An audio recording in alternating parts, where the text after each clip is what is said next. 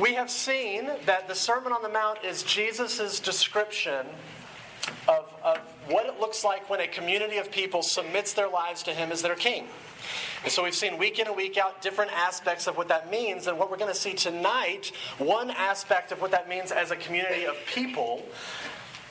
To submit to Jesus as King in this way means that we become loving instead of insisting on our rights. That's what we're going to see in this passage. I want to read it to you, and then we'll jump in and look at it. This is Matthew 5, 38 through 42. It reads this. You have heard that it was said, an eye for an eye and a tooth for a tooth. But I say to you, do not resist the one who is evil. But if anyone slaps you on the right cheek, turn to him the other also. And if anyone would sue you and take your tunic, let him have your cloak as well. And if anyone forces you to go 1 mile, go with him 2 miles. Give to the one who begs from you, and do not refuse the one who would borrow from you. This is God's word. Let me pray, and we'll consider it together. Father, we are desperate for your Spirit. We would pray that your Spirit would join us now and would attend your word and present before us the beauty and the wonder of your love and of your grace. I do pray that would melt the coldness in our hearts, that would melt the bitterness in our hearts, that would melt the anger in our hearts, and it would turn us outside of ourselves to be radically loving, radically unselfish, and to make even this little group right here at App State a group that is salt and light, to present Jesus as someone who is beautiful. And so that's our prayer tonight. Would you help us? Would you teach us? Would you point us to truth and to beauty? And we pray all this in Jesus' name. Amen. Well, if you get on King Street and you head towards 421 or head towards Tennessee, it turns into 421, and my house is about 10, 12 minutes out that way. If you get to my house and you continue on 421, continuing to head towards Tennessee, you will, in about 20 minutes, find yourself in Mountain City, Tennessee. Well, a year ago, last February of 2012, there was a double murder in Mountain City, Tennessee. Double homicide. And the report was the reason why there was a double homicide was that there was a man that killed these two people. The reason being is that these two people had defriended his daughter on Facebook. And he was so publicly shamed by that, so publicly hurt by that, he took up vigilante justice and killed these two people. Okay? If you rewind to the November before that, November of 2011, in Iowa, there was a woman who was unfriended, whatever you call it, on Facebook by her neighbor.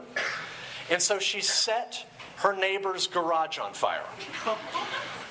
Again, a little cray-cray, but still she thought, this is such an attack against me. I will not let this go unchecked. Set the house on fire.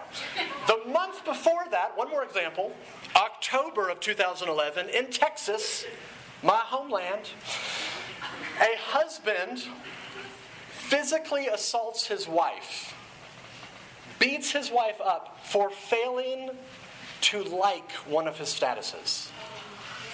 All of this is true. You can confirm this on the internet. Now, what do these three stories have in common, besides Facebook? What they have in common is that these are stories that demonstrate this human instinct toward vengeance. If you're going to hurt me, you're going to shame me, you're going to dishonor me, I'm coming for blood. And look, everyone in this room knows that because everyone in this room feels that. You don't have to be taught to want revenge. You don't have to be taught to kind of want retaliation. It's just intuitive to us. And what Jesus is going to do in this passage is begin pressing on that instinct. To press on that instinct of why we want vengeance, why we want to retaliate, why we want to get even. And so, just to kind of set you up for where we are, as we've seen for the past few weeks, at this stage in Jesus' Sermon on the Mount, the kind of middle to the end of Matthew chapter 5, Jesus has been taking 6 different examples from the Old Testament to show us what their true, intended, original meaning really is. And so we see him doing that in verse 38. He quotes again from the Old Testament, "You have heard that it was said, an eye for an eye and a tooth for a tooth." This is just basically the law of retribution.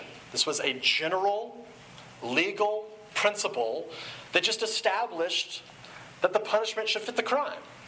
So if I break your window, what this law protects me from is having to pay you like a crazy, exorbitant amount of compensation for breaking your window. And it also prevents you from coming after me to get even for it. So what this law did, it was a general legal principle. What people in Jesus' day did, though, was they extracted this legal principle from the legal realm and they applied it to their day in and day out realm. So they thought this, the way that they were interpreting this particular law was, okay, if you hurt me, I now have a biblically justified, God-given reason to retaliate. So if you hurt me, an eye for an eye, now I get to hurt you. You cut me off in traffic, biblically speaking, I can cut you off in traffic now. I can get even with you based off of this law. And Jesus is saying, you've completely missed the point. You've completely missed it. So he steps into the fray here, and he enters in, and look at the next line there. He says, I say to you, don't resist one that is evil. That word resist is kind of a technical term. He basically says, don't take someone to court, even though they're evil. He calls it evil. He doesn't wash over it. He says, even though they're evil and they've seriously hurt you, don't insist on your rights, in other words. Don't insist on your rights to take them to court. And what he's basically doing is he's setting up this new principle for us to say, the way that you relate to people now is not to be on the basis of rights, but rather the basis of love. So what he does for the rest of this passage is he fleshes that out in 4 different scenarios, 4 different vignettes, if you will. And these are kind of the 4 things that I want to tick through for the rest of the night.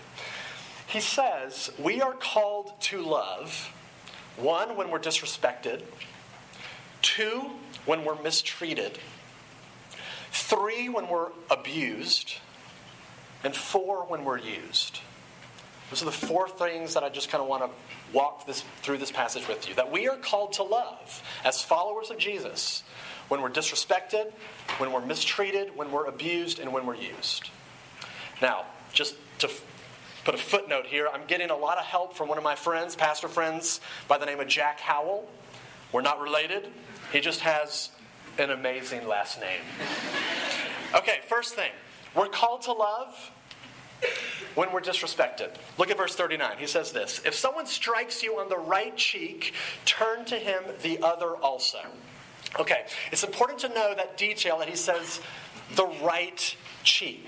Because people in Jesus' day, most of them, like in our day, would have been right-handed. Sorry, lefties, but we got you outnumbered. So if somebody was getting a slap on the right hand, on the right side of their cheek, that means that they are getting backslapped. So what Jesus is talking about here is not about violent attacks against you. He's talking about when someone insults you, when someone shames you, when someone dishonors you. So let's just go ahead and get some things off of the table here. Jesus is not talking about self-defense. Of course there's a time for self-defense. Of course there's a time to involve the police. He's not talking about that. He's not talking about his views on war. He's not justifying pacifism here. He's not talking about war philosophy. Nor is he suggesting that if you're in a physically or sexually abusive relationship, that you just stay in it. He's not talking about any of that, so let's just get all of that off the table. What he's talking about is situations when you've been dishonored, you've been insulted, you've been offended, you've been disrespected. So, somebody writes something on Facebook, or you read somewhere in a blog, and what they write offends you to the core of who you are because they've either offended your political opinions or your spiritual and religious perspective.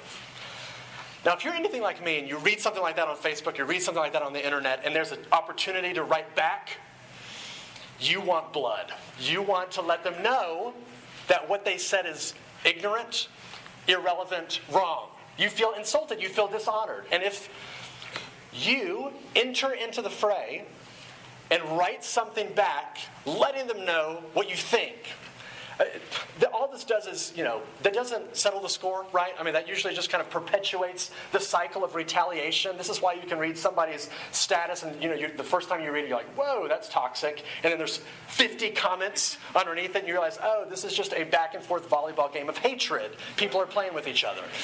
This is what Jesus is saying. When you feel that sense of dishonor, you feel insulted, you feel disrespected, every instinct in you is to want to fight back. And Jesus says, don't. The call here is not to fight, where you repay evil for evil, nor is it to flight, where you just kind of ignore that it happened. Rather, the call is to stand, to engage out of love for the person that offended you, for the person that hurt you. And so if you know this person, if they go to your school, that you live in the same town with them, I think what this looks like is you initiating with them, you engaging with them, you taking them out to coffee, sitting down with them and talking about it. You letting them know what you wrote was hurtful. What you wrote was disrespectful. I feel misunderstood. Don't you see how that's not attacking back, and nor is it just kind of forgetting, no, that didn't actually happen. It's engaging. It's loving. That's the call. Or this happens all the time at the SRC. I think particularly for guys, we hate this maybe more than the ladies do. Maybe just because we're guys.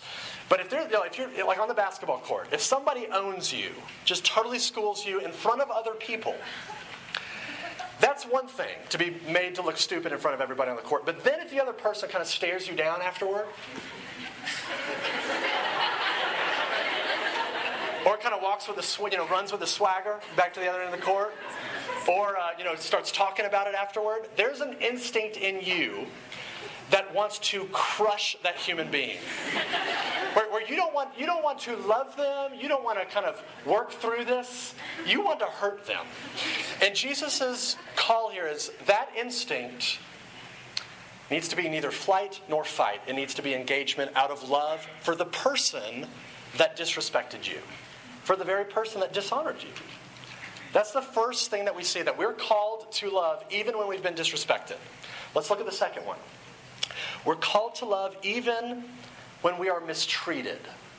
Look at verse 40. He says this: if someone wants to sue you and take your tunic, let him have your cloak as well.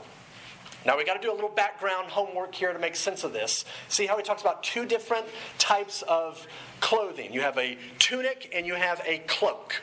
The tunic was what people wore back in the day, which was kind of this inner garment, kind of like underwear. It was like below everything else. And then your tunic was what you wore on the outside, kind of like your coat, everything else.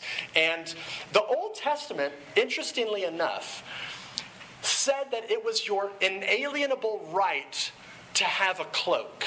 Nobody could sue you for it. It was illegal for anybody to try to take it from you, because the cloak served for people that were lower income, people who were poor. The cloak was not just what you wore, the cloak was also your bedding. It was like what you slept in. It was like your sheets. It was your pillow. It was what you slept in. So God's concern for you was that this is so protected, it's sacred, nobody can take this from you. And here's what Jesus says here. He jumps into this and says, okay, here's this thing of yours, your God-given, inalienable right, and you can give that away too. You can give it away to the person who's trying to sue you for your underwear, is what he's saying. When somebody tries to sue you for your tunic, you can give them away your cloak as well. Now, what is he getting at? He is not getting at, if someone sues you, you can't go to court, you can't get a lawyer, you can't defend yourself, courts are bad. He's not saying that. What he's saying is he is addressing your heart. He is addressing your heart. Do you relate to people on the basis of your rights? This is my right. Or do you relate to other people on the basis of love? Because you know what it's like. You feel like you have certain rights that you will not let go of. This is my right to a good grade if I studied hard. It is my right to keep my light on. If you want to go to bed early, that's your deal. But, I'm sorry, Rumi, but I'm going to keep my light on if I'm going to stay up late. It's mine. We feel like we have these particular rights, do we not? And what Jesus does is he steps in here and he says, when somebody threatens those rights, and that's kind of when the gloves come off. That's when the fangs come out in us. Someone threatens my rights, game on. And Jesus says, look at your heart when you're doing that. Are you relating to someone on the basis of your rights or on the basis of love?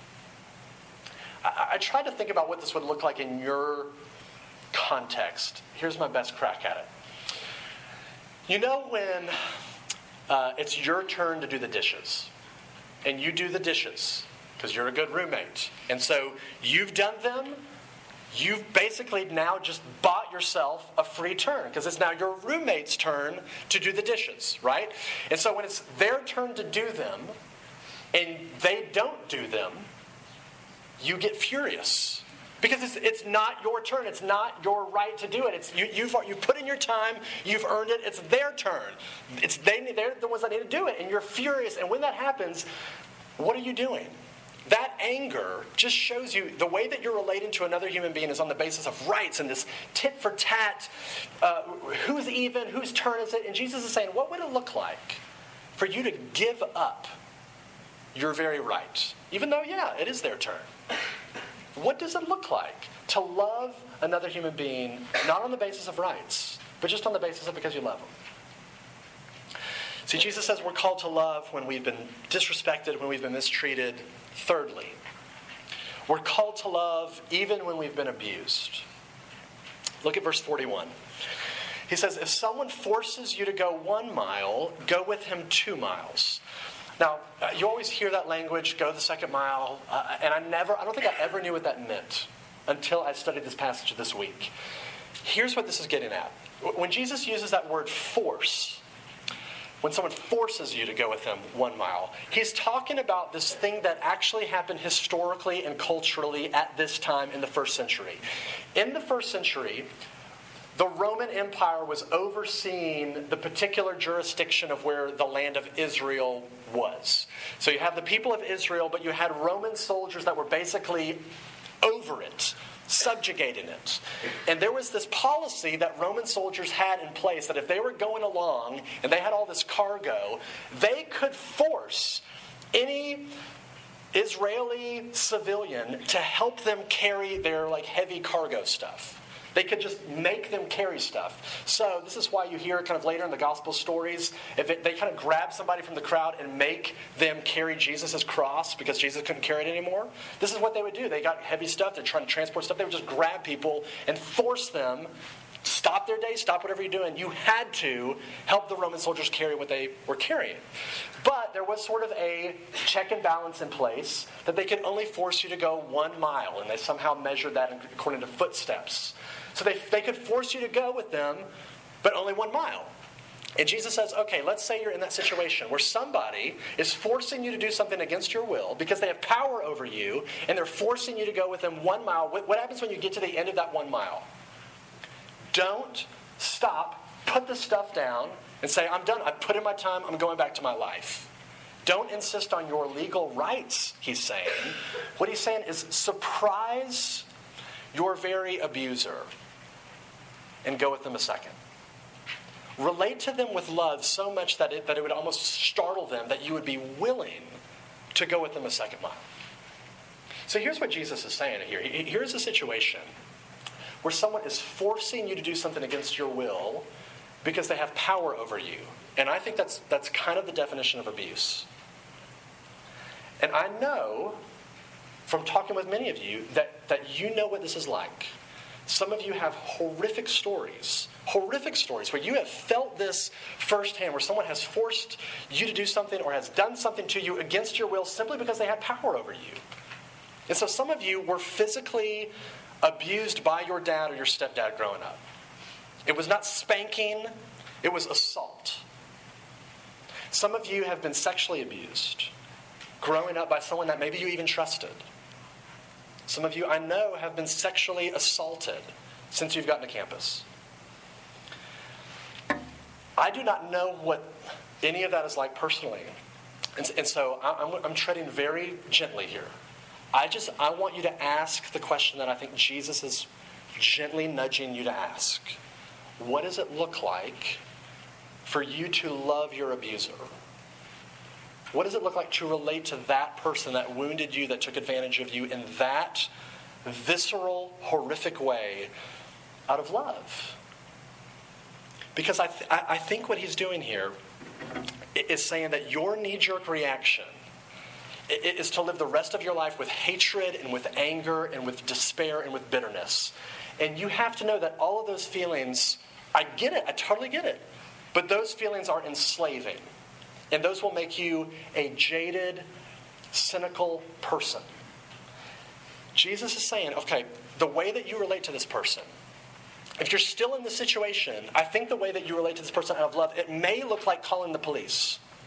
Loving your abuser, loving your oppressor may look like involving the police. But once you're extracted, once you're out of that sort of toxic context, what do you do then? What is your attitude to be then? Your attitude then is to be an attitude that is crazy supernatural, a response of love, a response of forgiveness.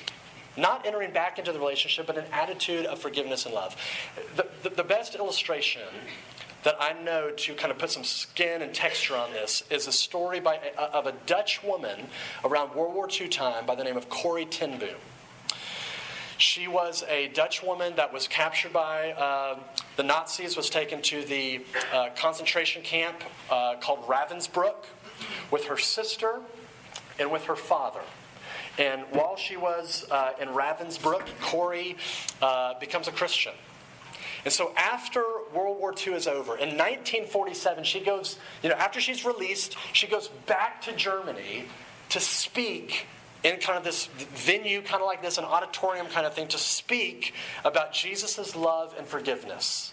And after her little speech thing, this man starts walking up to her, and she notices that this man is one of the guards, one of the cruelest guards, she says, that was in her concentration camp. And so rather than me just try to tell you the story, I want to read to you what she says. Here's her account. She says this: "The solemn faces stared back at me, not knowing what to believe, and then I saw him, working his way forward after my talk. One moment I saw the overcoat and the brown hat, and next a blue uniform with a skull, with a cap with skull and crossbones." She's like having this flashback of back in the concentration camp. "It came back with a rush. The huge floor with its harsh overhead lights, the pathetic pile of dresses and shoes in the center of the room, the shame of walking naked past this man. I could see my sister's frail form ahead of me, ribs sharp beneath the parchment skin. Betsy, how thin you are." That place was Ravensbrück. And the man who was making his way forward had been a guard, one of the most cruel guards. And now he was in front of me, hand thrust out. "A fine message, Fraulein. How good it is to know that, as you say, all our sins are at the bottom of the sea." And I, who had spoken so glibly of forgiveness, fumbled in my pocketbook rather than take his hand. He would not remember me, of course. How could he remember one prisoner among the thousands of women? But I remembered him. And I was face to face with one of my captors, and my blood seemed to freeze. "You mentioned Ravensbrück in your talk," he was saying. "I was a guard there." No, he did not remember me. "But since that time," he went on, "I've become a Christian. I know that God has forgiven me for the cruel things I did there, but I would like to hear it from your lips as well. Fraulein, will you forgive me?" And I stood there, I, whose sins had again and again been forgiven, and I could not forgive. Betsy had died in that place. My father had died in another. Could he erase her slow, terrible death simply by asking? It cannot have been many seconds that he stood there with his hand hung out, but it seemed to me to be hours as I wrestled with the most difficult thing in my life. But forgiveness is not an emotion, and I knew that. Forgiveness is an act of the will, and the will can function regardless of the temperature of the heart. Jesus helped me I prayed silently. I can lift my hand. I can do that much. You supply the feeling. And so woodenly, mechanically, I thrust out my hand to the one stretched to me. And as I did, an incredible thing took place. The current started in my shoulder, raced down my arm, sprang into our joined hands, and this healing warmth flooded my whole being, bringing tears to my eyes. I forgive you, brother, with all of my heart. And for a long moment, we grasped each other's hands, the former guard and the former prisoner. I had never known God's love so intensely as I did then. I realized it was not my love. I tried and I didn't have the power. It was the power of the Holy Spirit. And what she seems to be demonstrating in this story is that God will bless and He will honor your feeble attempts to love your abusers, to love those that have taken advantage of you. Last vignette, last little scenario, Jesus' call to love. We're called to love when we've been disrespected, when we've been mistreated, abused, and lastly, even when we've been used, when we've just flat out been taken advantage of. Verse 42. He says, give to the one who begs from you, and do not refuse the one who would borrow from you. So this is pretty simple. He says, when someone asks you for money, you could insist on your right and say no. It's your money. You don't owe them anything. Rather, Jesus says, give it away out of love. And of course, no, I don't think Jesus is making this rule where in any situation where someone comes up and asks you for money, you just give it. Those situations always call for wisdom and discernment. But what I think he's pressing on is that concern that we all have, that if I give somebody my hard-earned money, this person may be a crook. This person may be a drunk. And he's going to take it and take advantage of me and go use it on drugs or alcohol or something, so I'm not going to do it. I'm not going to give. And what Jesus is saying is, out of concern, legitimate concern for those sort of scenarios, what ends up happening to us is we become greedy, stingy, and we're never generous. And Jesus is saying the call in this situation is the call in every situation. Do not insist on your rights, but rather be radically generous in the way that you love other people. Now, before we wrap up, I know that some of you are angry with all of this. Some of you are overwhelmed with this. Some of you are confused by this because you're thinking, I have no idea how to connect this to my real life. Where someone in my life that I know has profoundly hurt me, someone who has profoundly betrayed me, and you're asking me, Jesus is asking me to love them? I shouldn't have to do that. I shouldn't have to be the one to do that. They should be the one that should come to me. And I totally get that. I get that instinct. I don't know any other way to motivate you to do this, to something this crazy, this radical, this counterintuitive, this sacrificial, other than to point you to Jesus himself. Because what Jesus is doing in this passage, he's not just giving you this law and say, do this, y'all figure out how to do it, but I'm going to be like every other God, like every other religion, and I'm just going to go up in the cloud somewhere where it's comfortable and have nothing to do with any of this. What he does is he says, I'm not just going to ask you to do this, I'm going to do it as well. And so these 4 things, Jesus applies to himself as well. Okay, so let's go through it. How was Jesus disrespected? Well, when he was arrested unjustly, he was slapped, backhanded by Roman soldiers. They spit in his face. They draped a purple robe over him to kind of just basically mock his claims that he was the king.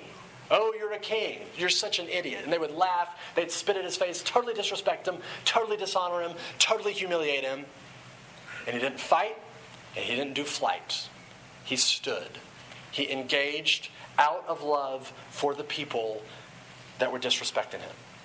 So we see Jesus disrespected. We see Jesus mistreated. He was punched. He was beaten with staffs, basically like big canes.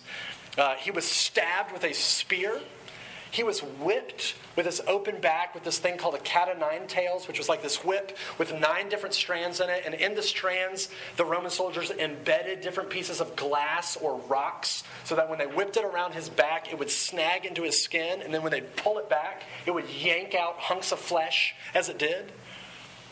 Not one point in any of this did he call down an army of angels and say, no one treats me like this, and obliterate them all.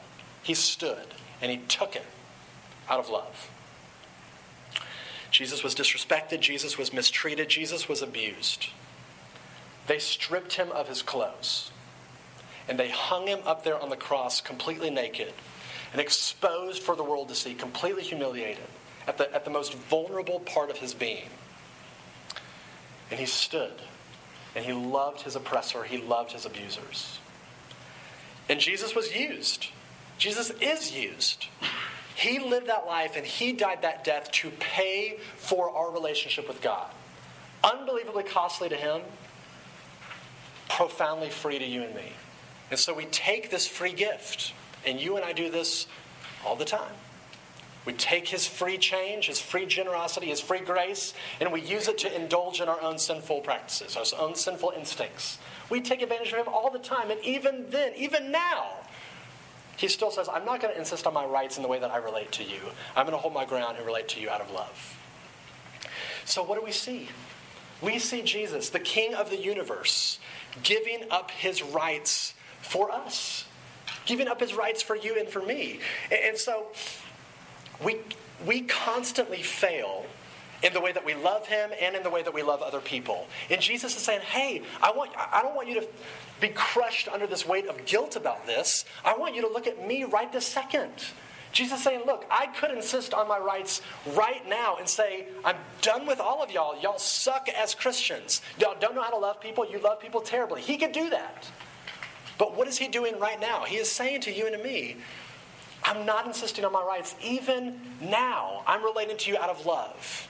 I have paid for with my violent death your failure to love other people well. Even now. And what that should do is that should free us. I mean, Jesus is saying, yeah, I want you to live for me. But the way that you will live for me is that you have to see that I first lived for you. When you and I, when we extend love to our oppressors, it will turn the world upside down. It will. But the only way that we'll ever be able to do that is if his love has first turned us upside down. And when his love comes in and radically revolutionizes everything about the way that we think, everything about the way that we are, we're much more prone to love the person that disrespected us, the person that mistreated us, the person that abused us, the person that's taken advantage of us. Last thing, and we're done. I wanted to give you a real-life example of what this looks like for Christians to actually do this. There's an article that came out last year about this man named Patrick Green. Patrick Green, kind of a known atheist in kind of central western Texas, South Texas, near San Antonio. And what Patrick Green would do every single year is he would sue the city of San Antonio for their use of a nativity scene around Christmas time in the public square. And so he felt like this was, as an atheist, this was a violation of his First Amendment rights. So every single year, he would sue the city, thinking this is a public outrage, this is a disgrace, this is an infringement on my First Amendment rights. So this year rolled around, I guess this was last year rolled around, and this reporter goes up to him and is interviewing him, sticks the mic in his face and says, hey, it's that time of year again. Are you going to do your annual lawsuit that you slap at San Antonio? And he says, I can't do it this year. I have a detached retina, and I'm not able to drive the 300 miles from my house to San Antonio that he would drive every single year to represent himself in court to file this lawsuit against San Antonio. And so that was the article that was produced. He wasn't able to sue San Antonio again.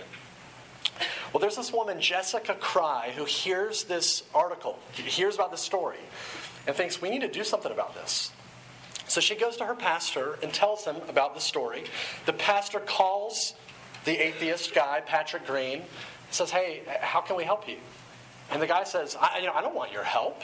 I've got medical bills coming out of my ears. I got a $20,000 retina repair for my eye, and I can't even pay my rent. I can't even pay my groceries. I don't want your help. 3 days later, check comes in for $400. for his rent, for his groceries. And as the months went on, money kept pouring in, covering all of his basic needs, and then eventually covering all of his medical needs. He was interviewed later, and he says in this article, he says, looking back on this whole story, he says, I want to write a book about this whole incident, and I want to call it The Real Christians of Henderson County. Because he goes on to say, these people are acting like what the Bible says a Christian should. Now, these Christians could have lawyered up, and they could have demanded their First Amendment rights. No one gets to threaten our right to have a nativity scene in the public square. But they didn't do that. Instead, they said, let us pay your rent. Let us cover your groceries. Winning lawsuits does not win people. Love does. Winning arguments may feel really good, but it does not win people. Love does. So if that is what Jesus has done with his rights for you, if you consider yourself to be someone that is in him by faith, then what will you do with your rights? Out of love for the people that have hurt you, for the people that have mistreated you, people disrespected you, people that have abused you. That's the question I want to leave you with. If that's what he's done with his rights, what will you do with yours? Let me pray. Father, this is an impossible task to love like this, to love like Corrie ten Boom loved, to love like this church in San Antonio loved, and Father, and yet we see that it is possible by your Spirit and by your grace. And so, Father, would you get into our bloodstream and free us from the slavery of insisting on our own rights, and would you free us to actually start loving other people? That's our prayer. We pray all this in Jesus' name. Amen.